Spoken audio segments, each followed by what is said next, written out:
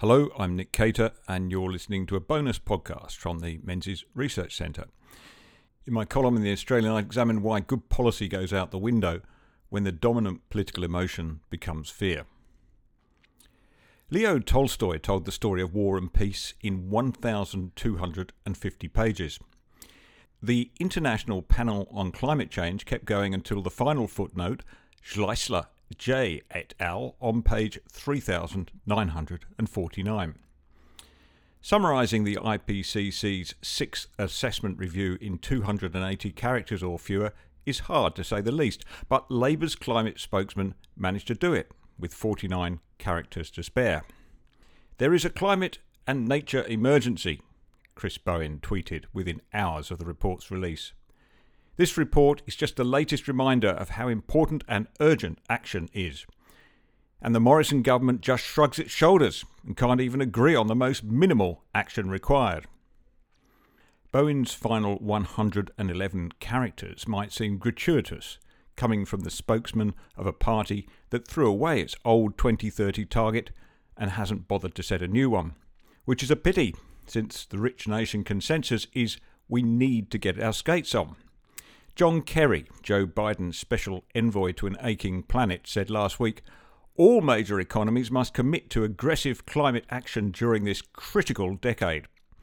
Boris Johnson agreed that the next decade is going to be pivotal, while Emmanuel Macron gave a heartfelt cry for un accord à la hauteur de l'urgence when leaders meet in Glasgow in November. As our friends at The Guardian never tire of reminding us, Scott Morrison is out of step with the rest of the world, judging by his measured and practical response to the IPCC's latest house brick. The Coalition's record on carbon management is not unimpressive.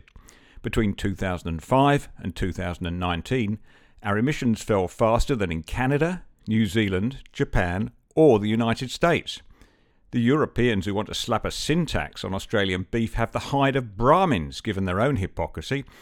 It's easy to be green if you outsource your heavy industry to China, as Europe has been doing for more than 20 years. The European Union's share of world steel production has more than halved this century from 20% to 9%, while China's has risen from 20% to almost half.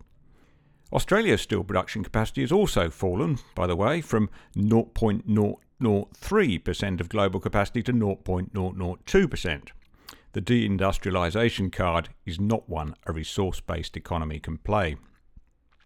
Last week's unseemly scramble for virtue amongst rich world leaders was matched in the media, where the prize for the most outrageous headline belongs to The Guardian. IPCC's report verdict on climate crimes of humanity, guilty as hell. Rhetorical inflation has been a feature of climate coverage since the first UN Environment Summit in Stockholm almost half a century ago. The crucial decade meme may still work in politics, but it doesn't cut it anymore in the media, where embellishment breeds constantly, with a gestation period faster than a bandicoot. The superficial response to the IPCC report from people who clearly hadn't read it was a grave disservice to the teams of scientists who condensed as much evidence as they could in a couple of million words.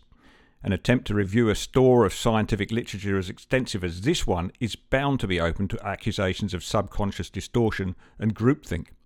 The scientists were not responsible for the summary for policymakers, which is where the simplification and overreach begins. This is a problem, since it is the only part that gets read seriously, or more likely skimmed, since it runs to 150 pages. In these circumstances, we shouldn't be surprised that the public debate is driven by sentiment rather than science. It largely reflects what politicians and journalists feel about what they imagine the IPCC is trying to say, rather than a grown-up analysis of the report itself. It is only by staying out of the weeds that they can pronounce on the subject with such seeming authority. Neither should we be surprised if the debate becomes emotional, since it is founded on little else but emotion, and the overwhelming sentiment is fear. Scaring the population witless about a common enemy, which only the state has the power to fight, is the oldest and most ignoble trick in the political playbook. Rhetoric matters greatly if we're looking for practical ways to meet and perhaps beat our greenhouse gas commitments and are not just here for an argument. As Thomas Sowell says, there are no solutions, only trade-offs. Balancing benefits with costs is all but impossible in an atmosphere of catastrophe, as we're learning in the pandemic. The Glasgow meeting is shaping up to be another panic fest of rich world hand-wringing, while the developing world seeks exemptions that will accelerate emissions and hasten the redistribution of wealth from the rest of the world to India and China. Australia looks like the odd country out, not because of lack of achievement or ambition. It looks different because we have a government that tries to answer the question how we're going to get to zero emissions, rather than merely frighten us into believing why we should. Unlike so many of their international counterparts, Morrison and his Energy Minister Angus Taylor have not walked past two inescapable facts. First, we don't yet have scalable technology to reduce emissions to net zero by 2050, but we will have if we commit to finding them and don't get distracted, just as we have done in developing a coronavirus vaccine. Second, bringing our economy to a shuddering halt won't help.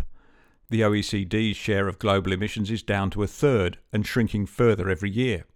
If China and other industrialising countries refuse to do the heavy lifting in the next round, we might as well give up. In truth, Australia will have many more friends behind the scenes in Glasgow than seems apparent from outside.